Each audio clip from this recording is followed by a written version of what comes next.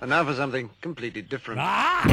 Forget everything you've been told by others before. Get ready for the real deal, the full story, real talk about money, markets, life. Now, it's The Real Investment Show with Lance Roberts, presented by RIA Advisors. And welcome to the second best day of the week, of course. That means it's Thursday, the weekend almost here, and just another day of the market grind, of course.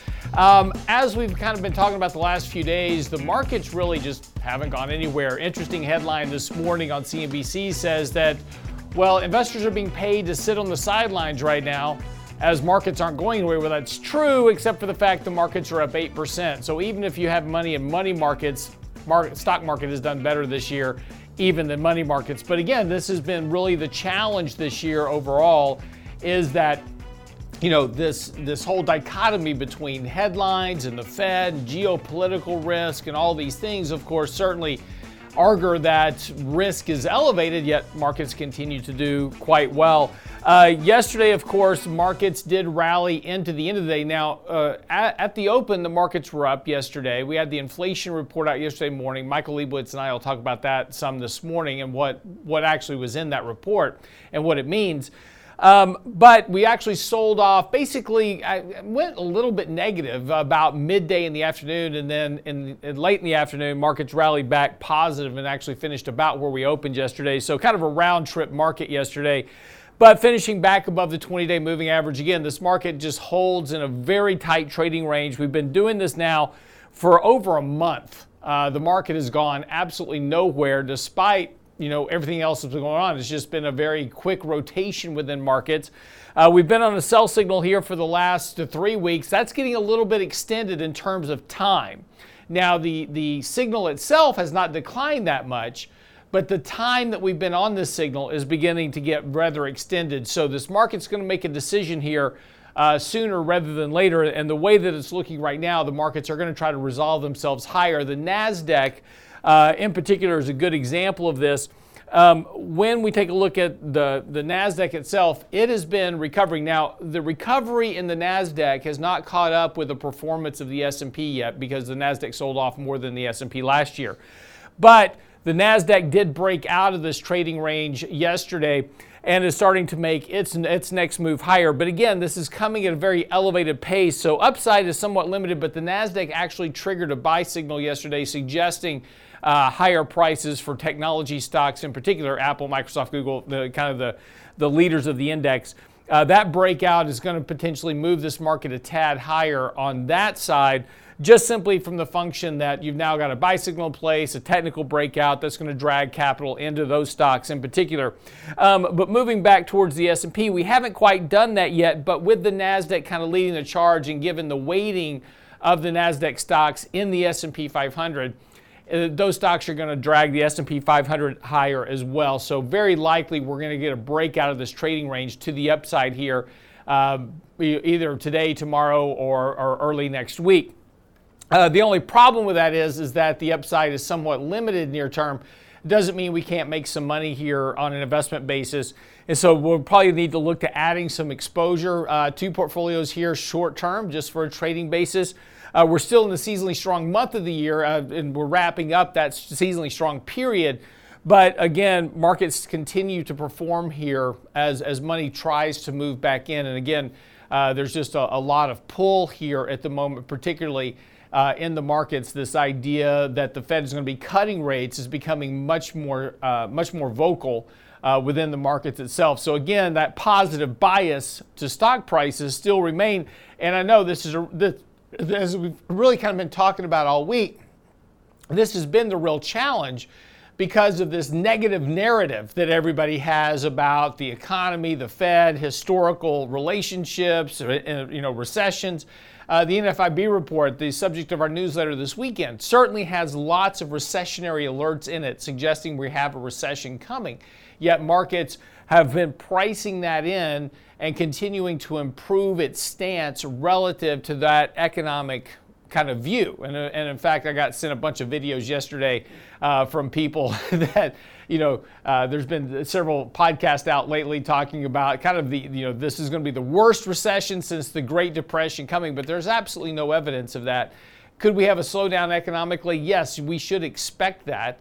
But the question is how much of that slowdown has already been priced into the markets given the decline in stocks last year, and particularly outside the headlines. And this is the one thing that a lot of people are missing, is that yes, the markets aren't down that much as a whole, but this has a lot to do with that passive indexing effect we've talked so much about in the past. Michael Leibowitz and I have both written articles on this, and that the big stocks, right, the Apples, the Microsoft, the Googles, those are holding up the index.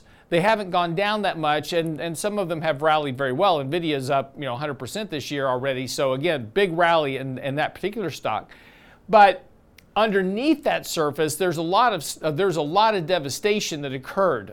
So if you kind of strip out those top 10 stocks and look at what happened in the markets in 2022, a normal recessionary drawdown occurred in a lot of those stocks and a lot of those sub-indexes, right? So it's just the passive part of this has been holding markets up and really kind of hiding that underneath that surface devastation that actually occurred. So, while you don't want to say this time is different, the market is behaving differently because of this passive indexing effect. And again, that's making it a challenge to manage money because, when you look at the market and you go, hey, this market is just, it's got to crash because we have all these recessionary drags in the economy. Well, once again, you have to look kind of below that surface. And this is an important challenge that as investors we have to do, and it does make it tough. It makes it very tough, and particularly when you take a look at what sectors are performing versus what sectors that aren't. And this year, technology has been on a huge run, along with communications discretionary. A lot of other sectors haven't performed well at all. So again, at some point, we're going to get that rotation, just like we saw this in 2022. Energy was a massive outperformer, had 40% returns in 2022, while the rest of the market was getting killed, with the market drawdown. But this year, energy is the worst performing sector, so you have that rotation into the worst performing stocks of last year, which were technology, communication, discretionary. Excuse me. So, what's going to be the next rotation? That's going to be the question. Where does money go to next? And more importantly, what causes that rotation? Right, those are the things that we've got to be paying attention to, but that also, again, that's what makes all this very challenging and very difficult to do. But again, yesterday we had this inflation report that was out. It has some implications because this has been, the wish list, right, of the markets, which has been this proverbial Fed pause. When is the Fed going to stop hiking rates? More importantly, when are they going to start cutting rates? That's really what they want to know. When are those rate cuts coming? Because when the Fed cuts rates, that means stocks have to go up because of liquidity into the market. See, this is what everybody's hoping for, that turn back to monetary accommodation. And did the CPI report yesterday, and really when you start digging down into the subcomponents of the CPI index, what did that say overall? And relative to what does that mean for the markets as we go forward? Because again, that's this whole disinflation and potentially deflation is the big challenge for investors as we get later into this year. So we'll talk about that more in detail when we come back from the break. Get by the website. Michael Leibowitz's new article on the website now. Of course, we have our article from Tuesday talking about everything important about the markets and your money. It's all at the website, realinvestmentadvice.com. Our YouTube channel, make sure you subscribe. We appreciate you watching our video, but also subscribe to our Before the Bell channel as well.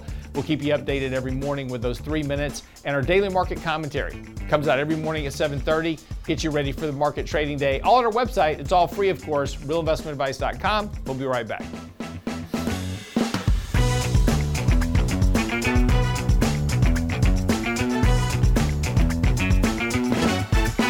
Get daily investment news you can use, delivered at the speed of the internet at realinvestmentadvice.com. Retirement's not what it used to be, and knowing how health insurance works after you leave your job is vital. Our next Lunch and Learn will tackle transitioning to Medicare, Thursday, May 11th, with Danny Ratliff and Richard Rosso. How will Medicare work with the insurance you already have? What are the deadlines you need to know for signing up for Medicare? Register now for our Transitioning to Medicare Lunch and Learn with Ratliff and Rosso at realinvestmentadvice.com. Realinvestmentadvice.com. The Real Investment Show.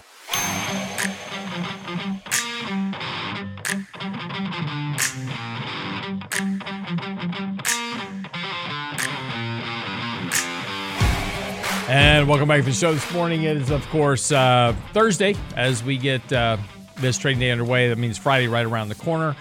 And the weekend, it'll be here before you know it. So just grind through. Just one more good day here. Yesterday, of course, was the much anticipated Consumer Price Index report, and that was the inflation headline that everybody was looking for. Did it show signs of, coming down? Was it too hot? Was it too cold? And that was really what the markets were anticipating yesterday. And so, as that number came out, everybody started kind of parsing through it. And at the end of the day, the market rallied into the end of the day. And as we noted yesterday morning, we said that if the number came in above 5.5% on the upside in terms of annualized CPI, that markets would probably sell off between 1 and 1.5%. If it came in kind of in line, market wouldn't do a whole lot. And if it was below 4.5, we'd be up 1.5 to 2%. And it came in pretty much in line, and markets didn't really do a whole lot yesterday. We kind of traded back and forth between positive and negative territory. Did finish up on the upside yesterday, as I said. The CPI report, this is, of course, the one piece of data that the markets, at least, market participants are all hanging their hat on in terms of what is the Fed going to do next, right? Is the Fed going to hike? Are they going to pause? Was it too hot? Was it too cold? Those type of things. But there's a lot of other data. This morning, as an example, we have the Producer Price Index, which is the producer side of the business. And that is also an important component of inflation because those are the input prices that feed through to the consumer prices. So are we seeing a decline in those producer prices? And is that going to ultimately help corporate earnings as well in terms of reducing the input cost into businesses? So paying close attention today to the PPI report. But these all have the impact on at least what the market expects is what the Fed's going to do. And that's the big question. And nobody knows, but everybody's trying to figure it out. So let's go to our resident Fed expert, Michael Lebowitz, and kind of catch up on, kind of what happened yesterday with the CPI report and what does that mean for the Fed. Mike, good morning. So the CPI report, like you said, was as expected. And first of all, I apologize. They're doing a little work here. So if my sound quality isn't perfect, it should be done hopefully soon here. The CPI report came in as expected. And the market didn't really react. It was, market kind of showed you what we expected. I think that for the Fed, it means nothing. It's not going to sway them to raise rates. It's not going to prompt them to say maybe we should start cutting rates. They're sitting in their seats thinking the same thing they were thinking last week when they had their Fed meeting. What I think is more important, and we're going to have to wait on this, are the July, August, September CPI numbers. The thing that drives CPI is rent. It's what's called OER, owner's equivalent rent. And there's two components within the CPI of house prices and rent. And they account for roughly a third of the CPI number. All indexes, Case-Shiller Home Price Index, the Zillow Rent Index, have dropped sharply. Their inflation rates have dropped sharply. Prices are still going up, but the rate that prices are going up are much less. So in our commentary for today, we mentioned the Zillow Rent Index. Mm-hmm. And at its peak, that was running at 16% annualized. It's now running at about 4% annualized. And the last month on an annualized basis is only about 2.5% to 3%. So rent inflation has slowed down. But the CPI measure of rent is basically at its peak, which is around 8%. So it's not a question of whether CPI captures it correctly. So CPI is at 8%, Zillow's at 16%, Zillow's double, but it's the rate of change, and those tend to follow each other. Mm-hmm. So OER should start falling, and again, that's a third of the index. So I think when we get to, and this is a known lag. So I think when we get to July, August, September, maybe October, somewhere in that time frame, we will hopefully start seeing CPI drop a little bit quicker, being less sticky. And that's when the Fed may start changing their tune. But I think until we can see that component of inflation start to come down, that it's just going to be wait and see. And every single number is going to get people to think the Fed's going to raise rates. The Fed's not going to raise rates. So unfortunately, Lance, I think it's a waiting game for a little while here. Yeah, and don't disagree with that. And again, the PPI index will be another kind of point on that front. Core inflation came down a little bit, but still remains fairly sticky. So from the Fed's point of view, the things that really are important to them, trim, mean PCE, core CPI, those still remain fairly sticky here. We are starting to see finally a little bit of relief in that area, but not a lot just yet. But I think the real question that is sitting out there is that, okay, inflation keeps coming down, and as the Fed has said before, is that what they want to see a clear trajectory, I'll spit that out this morning, of inflation heading back to their 2% target level. And we may be getting there, right? We've seen several, if we look at the year-over-year rate of change in CPI, there's a clear negative trend in that is definitely coming down. So the Fed could say, yeah, the negative or the declining trend in inflation is there, so we're not going to hike rates anymore. Okay, great. So they're going to pause. I think the bigger question, though, is everybody's expecting the Fed to cut rates, and this is why markets have been rallying, is on this hope of easier monetary accommodation. But why would the Fed cut rates? I mean, what would cause the Fed to cut rates? If inflation gets back to their target level, why would the Fed cut rates? And Lance, here's a thought about that. If the Fed gives up their fight against inflation, right? So say inflation starts coming down, say it's 3% in August, right? Mm-hmm. And the Fed says, you know what? We're not taking a victory lap, but it's coming to where we want it to be. We're going to start talking about lowering rates, and maybe by the end of the year, we'll drop rates by 25 or 50. They make some sort of statement like that. The long end of the bond curve, so 5-year bonds, 10-year bonds. That's not my question, though. My question is why would they cut rates?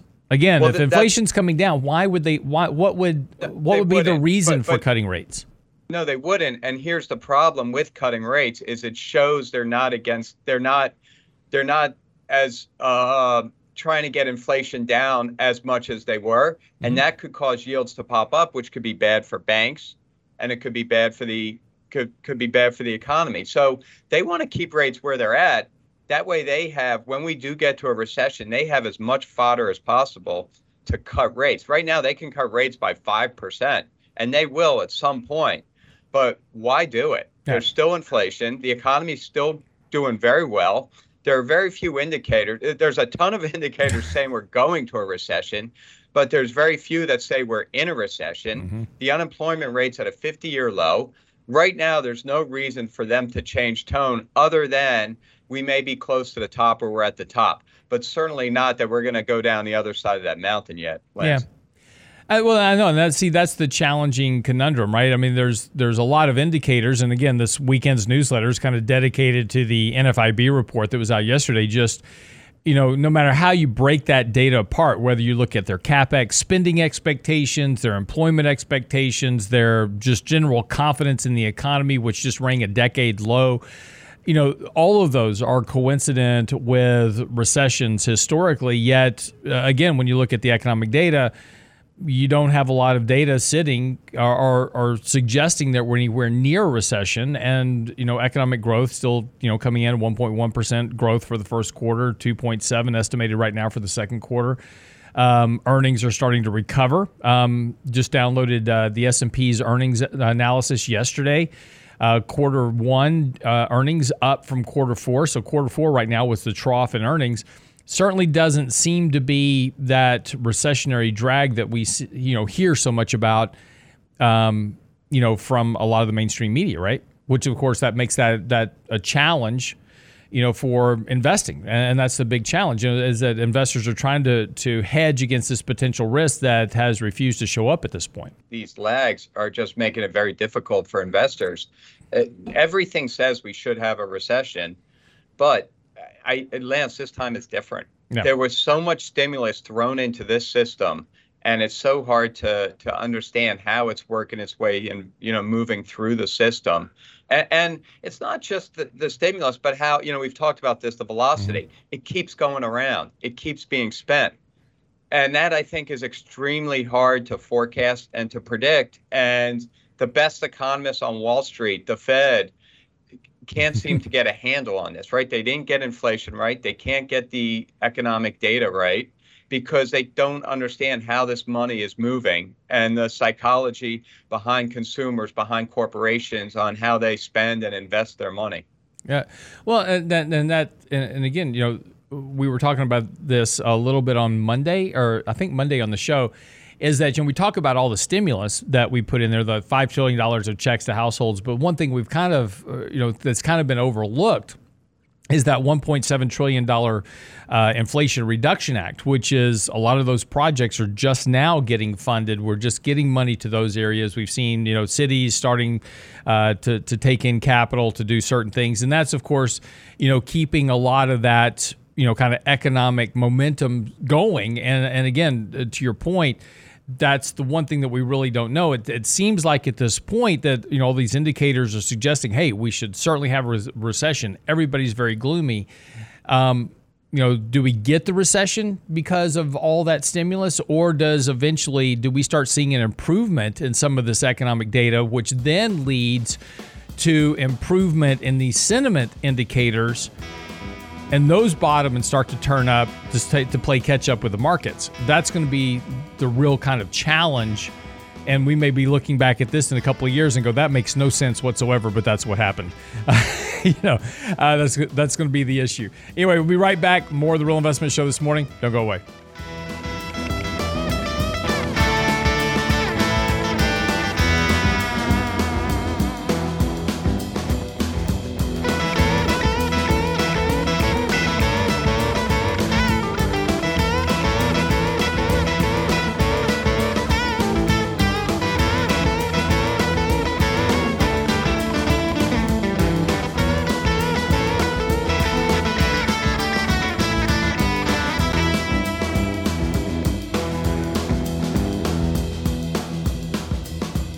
The Real Investment Advice blog. It's required reading for the informed investor. Catch it today at realinvestmentadvice.com.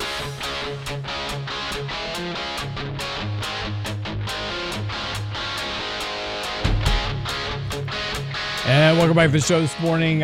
So this morning also we'll have jobless claims coming out. And of course, that has been one of the indicator everybody kind of is glued to now every week as we just kind of drift from one week to the next. And it's like, well, okay, when's the data going to show the recession's here, right? The recession's coming. It's got to be here, and it's going to show up any minute in the jobless claims.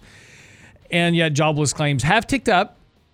No doubt about it. Continuing claims have certainly come up here a bit. Obviously, we've heard of a lot of companies laying off workers, et cetera, doing cost cutting. But yet they remain historically very low. Right. And again, this was to Mike's point as well in the last segment, saying if you take a look at, you know, employment according to the BLS, right, the Bureau of Labor Statistics, and you can argue validity of the data, et cetera. You know, but that data still shows that we're near historical low unemployment. In fact, there was an interesting article out this morning in the Wall Street Journal. Job satisfaction hit a 36-year high in 2022. Now, remember, in 2022, we're in the middle of the market dive, right? So the market's down 20%. Everything's coming off the rail. The Fed's hiking rates, and yet job satisfaction hit a 36-year high last year. Of course, that has a lot of impact due to, you know, the pandemic shutdown, getting, you know, people got jobs back. They got pay raises, et cetera. They're working from home, which they like some. And, you know, we've talked about the issue of commercial real estate, and that, you know, just across the street from where our office building are buildings that are half empty, one's in receivership. And, you know, that's the consequences of working from home. And there's still a challenge there for commercial real estate. But back to labor as an example, and again, because we'll get those jobless claims out this morning. Among the happiest workers, people who voluntarily switched jobs during the pandemic, and individuals working in hybrid roles with a mix of in-person and remote work. Men's satisfaction was higher than women's in every single component, especially in areas such as leave policies, bonus plans, promotions, communications, and organizational culture. The survey was of 1,680 workers. It was conducted in November, before some of those layoffs occurred. You know, since November, December, we saw some layoffs pick up in some of the big companies. So this was a little bit prior to that. But again, when you kind of take a look at the overall labor market, these concerns of a big recessionary drawdown certainly seem to be somewhat misplaced, at least right now. Could things change over the next few months? Absolutely. Recessions show up very quickly. There's a point to where the layoffs kind of just start accelerating all their own. It's almost like every CEO gets on the phone with each other and goes like, today the day? And they think, yeah, today's the day. And we start laying off everybody. That's just kind of the way it seems to work in the economy. It starts slowly, then it's kind of all at once.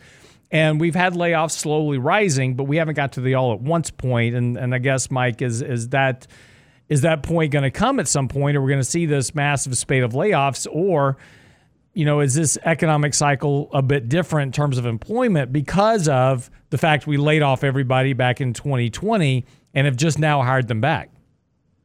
Yeah, or are people scared they won't be able to hire back people if they let them go? But clearly the employment market, the labor market, is very strong. Again, the unemployment rate, Lance, is at a 50-year low. It's crazy how tight the labor market is. And I think what the Fed kind of likes that it's starting to see now is that the labor market's very tight, but wages have stopped going up nearly as much as they were. So it's not as inflationary, even though everyone has a job. It's almost like a perfect, they found the almost perfect environment. But, that's the thing. If unemployment does not tick up materially, if people don't get laid off, if jobless claims kind of hover where they're at, we're not going to have a recession. You've never had a recession without employment, without people getting laid off, without unemployment going up. Now, the problem with saying that is that unemployment in recessions is always the last thing to go up. In fact, sometimes it doesn't even go up until the start of until the recession has actually begun. Again, recessions are backdated, so it's not like we see it in real time. Right. But it could be that, we get here in July and the unemployment rate has ticked up 0.4%. So it can accelerate quickly. But right now, we talked about this last week. I've heard of one person who I didn't even know her. I just happened to meet her, that has been laid off. I don't know of anyone being laid off. The numbers certainly don't show people getting laid off in any kind of size. And when they're laid off, they're finding jobs relatively quickly. Continuing jobless claims, which measures people that filed initial claims but still haven't found work, so they keep getting the jobless claims check, is upticking. It's certainly risen, and as a percent, it's risen a lot. But as an absolute number, it's still very low. Or it's still low, not very low, but it's still low. So, you look at these ADP and JOLTS, and you look at the employment within the latest ISM report, is back to positive. So there's no signs that employment is really a problem. But again, employment can tick up really quickly. So it's something we just have to keep a close eye on and see if it changes, because without it, there's not going to be a recession. Well, and that's the big challenge here, right? And again, this kind of goes with the monetary stimulus that we inject into the system, the Inflation Reduction Act, all this spending, federal expenditures actually increased by almost 4% between the last quarter and the first quarter. So more money being put into the system by the federal government. There's all these things are kind of, distorting kind of the economic activity, and yet, everybody in the market, and I keep bringing this back to the market because it's all about psychology. There's a lot of reasons that investors don't want to be invested in the markets. It was like, I'm concerned, the market's going to have this recession, blah, blah, blah, yet stocks keep rising here. And again, the economic data hasn't really come around to this idea of a recession yet either. And this is the hard part we were talking about this whole week really on the show, is this hard part, this hard challenge, is this dichotomy between all of these headlines and podcasts and videos and everything that's circling around the markets and the media talking about, this is going to be a terrible recession. Even the Fed wants a recession. It's going to be a disaster. And that means stocks have to decline a lot more, yet that really hasn't occurred yet. And as they always say, timing is everything. And getting the timing right in this market has been very difficult. Yeah, I mean, I feel like we're in a boat, and the weather's perfect and we're just sailing along and we keep listening to the radio. Watch out, there's storms way out in the distance. Watch out, there's storms way out in the distance. Watch out, the earth is flat. It's just going to fall off the edge of the earth. Columbus made it to, made it here. And, you know what? So yeah, we know about the storms, the storm warnings. Mm-hmm. We know what can potentially happen. But at the same time, it's a beautiful day out. And even when there are little swells, they seem to go away. They're not rocking the boat. And the boat's just moving along. And as captain of that boat, we have to be aware that there are the potential, the environment is ripe for storms, but there's no clouds in the sky. There's none of those telltale signs that a storm is coming imminently. Mm-hmm. Again, the environment's ripe, but that doesn't mean a storm has to happen. Well, and I think, and also doesn't mean that it can't, come up on you really quick too. I remember fishing with my dad and we were out in we had a 16-foot flat bottom boat. We go bay fishing all the time when I was growing up. And if we didn't catch fish, we went by the local fish shop on the way home and bought fish, threw them in the ice chest, and took them home to mom. But we were fishing out in San Luis Pass, and it was a beautiful day. Everything is fine. We're out there fishing, and literally before we knew what was going on, the waves started to pick up a bit, and the early kind of, hey, things are, kind of clouds started blowing in, and so we started packing everything up to get in, and before we could get back into the dock, we were in the middle of this terrible storm. Obviously, we all made it because we're still here 50 years later. But but it can cut. It really. But the issue is that those storms can come up on you very quickly, and so it's important to pay attention to these risks. And it's important to understand that when you start seeing the waves, you start seeing the clouds, blow in, that hey, we need to kind of pack it up here and get on back to the dock, because this could get worse than expected. And sometimes it does, and sometimes it doesn't. But, the issue of ignoring it entirely is certainly a risk. That's where you can, get into a lot of trouble very quickly. And, that's the way with this market. This morning is a good example, PacWest shares. And of course, we've been watching this whole kind of bank failure issue, kind of continue to kind of tumble along here. And that's another one of those big risks to the markets, right? This whole banking sector crisis. We've been saying for the last year and a half that, when the Fed hikes rates, they hike rates to the point that they eventually break something. The breaking of something is generally either economic or credit related. Well, we're finding out that they broke something. They broke something in the banking sector.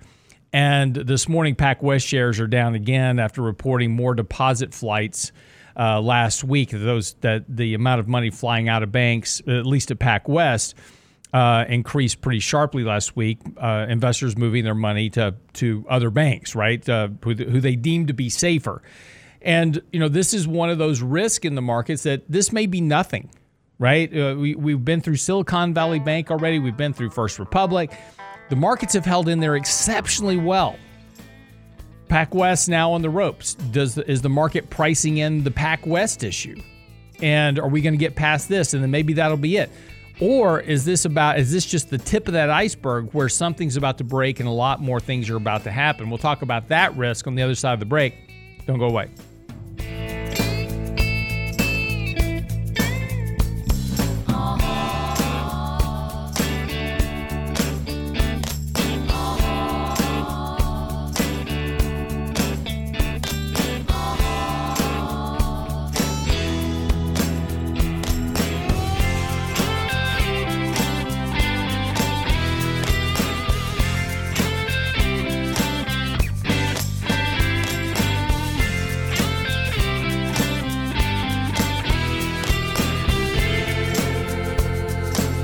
Get daily investment news you can use, delivered at the speed of the internet at realinvestmentadvice.com.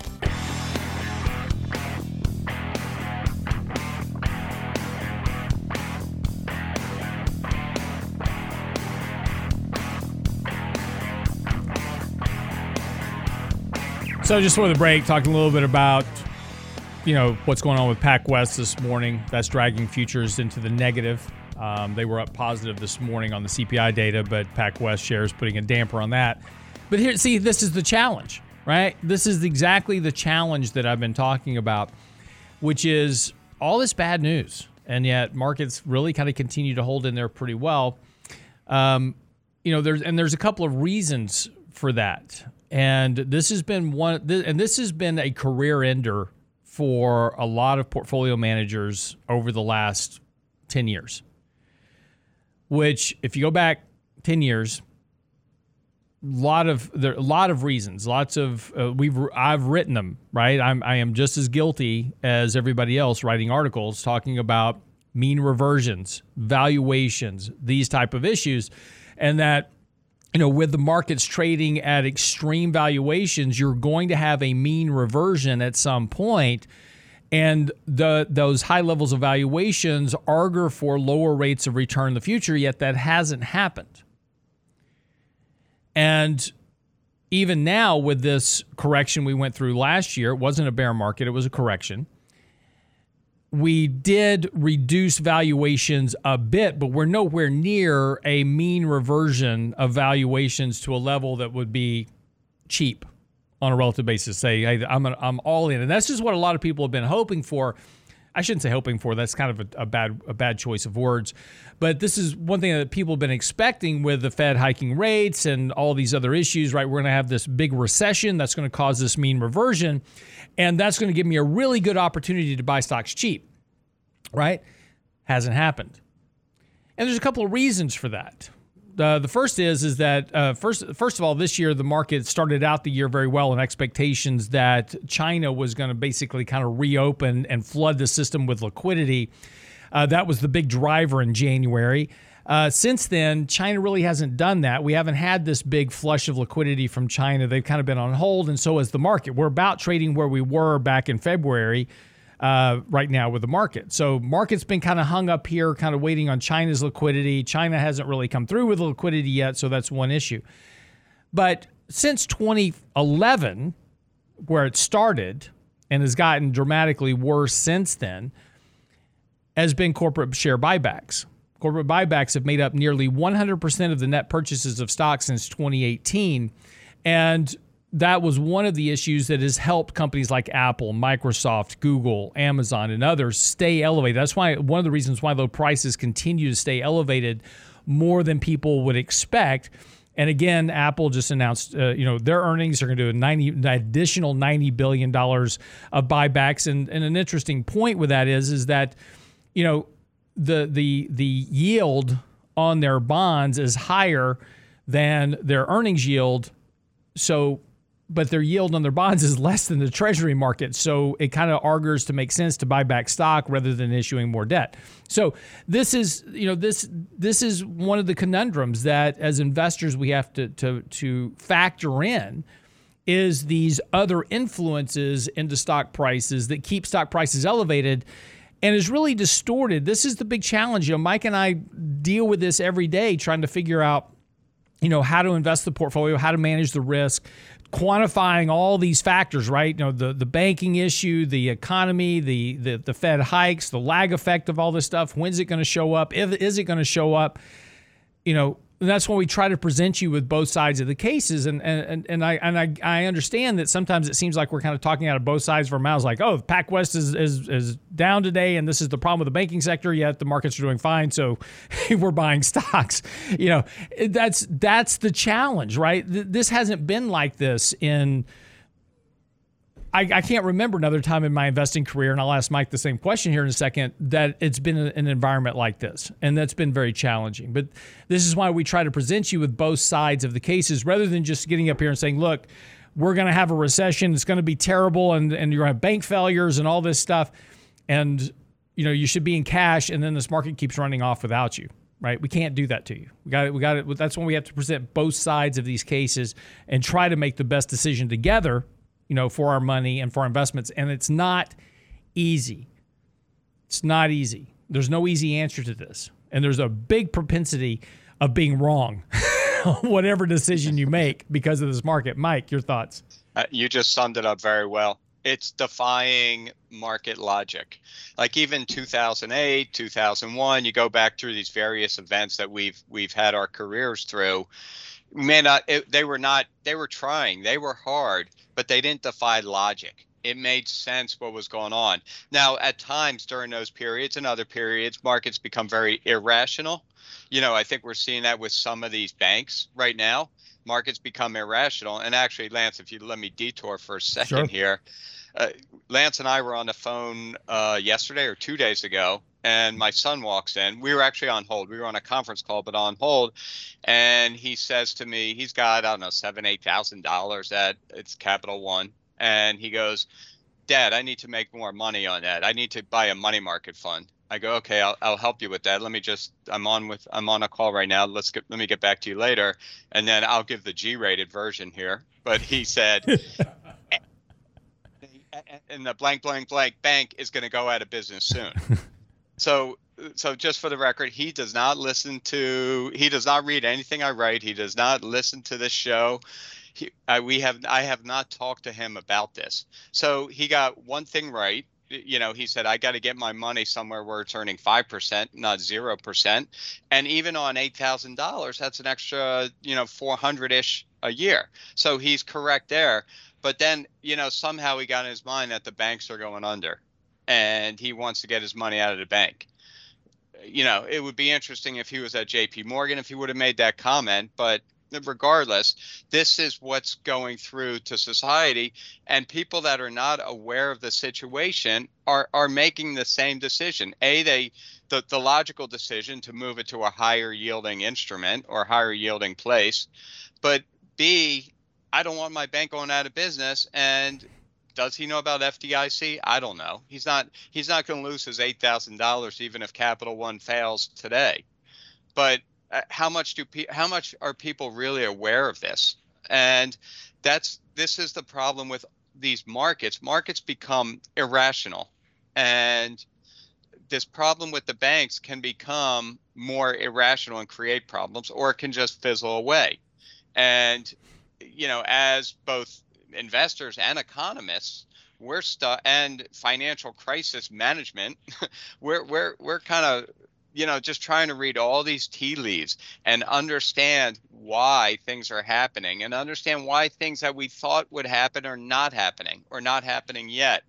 And Lance, first show of the year, what did we say? We're going to be audibling a lot. We're going to be coming bullish. We're going to be bearish, bullish, bearish. So, there are times where we're going to be bullish when it looks bad out, and there are going to be times where it's bearish where it may look good out. And it's an extremely difficult environment, and it's an environment ripe for problems, but it's also an environment that's ripe for a lot of upside, because the FOMO from all the way back, 2020 has not truly left the market. And every once in a while, like we were up a lot last Monday or Tuesday, Yep. You see those signs of it, and you go up 50, 60 points, and then you waver around for a few days and you go up another 20. Next thing you know, you're up a couple percent on a week. And the market's not showing these downward drafts like we were seeing last year. It's a very positive looking market, albeit it's being led by 5 or 10 stocks. But, just trying to lay out the environment that we're in, and we're fully understanding of the most extreme bearish case. We're fully understanding of the bullish case, and we're just trying to drive our boat and keep an eye on the horizon and look for those clouds, for the change in wind, for the, whatever it is that boaters look for to see that the weather's changing. Right. Lightning strikes is always a good thing. So good indicator. But yeah, I mean, this, and again, this is the point that, as we get ready to kind of wrap up the show today, but this is really the key point. I got a phone call the other day, and it's like, why aren't you short the market? It's like, well, there's no reason to be short the market. Well, obviously this market's going to go down because of all these issues. And again, this is the challenge, because I can also make you a very good bullish case right now. Technically, there's nothing wrong with this market. Technically, it's fine. Yes, we have a very small number of stocks that are driving most of the gains, but there's a lot of other stocks that are making gains this year. Monster Beverage is a good example. It's not in the top 10 stocks, but it's had a very nice year so far. Home builders, of all cases, right? Why would home builders be doing well in a housing market that is having all these challenges, right? But home builders have been doing exceptionally well since October. They bottomed in October. They're near all-time highs right now. So some of these things make no sense whatsoever as to what's going on, but that's where money flows are going, and investors are able to make some money here. But it's a very selective market. It's a very selective market, and you know, if you don't have, you know, just all the right stocks, there's a lot of other stocks that are getting hurt. There's a lot of other stocks that are down this year, and you know, those are weighing on. Again, you take a look at last year's winter. If you were long, you know, energy stocks last year, they're not performing this year. They're lagging the market by a great deal. So again, it's been a very selective market. It's been a very challenging market to make money in. Doesn't mean you can't make money in it, but it's just something that is not as easy as it appears from the surface. Anyway, Mike, thanks so much for joining today. PPI index out this morning. All eyes will be on that, and jobless claims. Futures were positive. They're kind of flat to lower right now. The Dow's down about 100. The S&P's down about 3 at the moment. S&P was up almost 20 earlier this morning on futures, but this is because of this whole PacWest issue. And of course, in anticipation of what this inflation data may be as well. So futures may turn around at 7:30 when we get those inflation data out. But again, get by the website. Our latest articles are out. Our newsletter will be out this weekend. Make sure you're subscribed. And our daily market commentary out already this morning. It'll be emailed to you at 7:30. So make sure you're subscribed at the website, realinvestmentadvice.com. Have a great day. We'll see you back here tomorrow for Financial Fitness Friday with Danny Ratliff and Richard Rosso. Have a great day.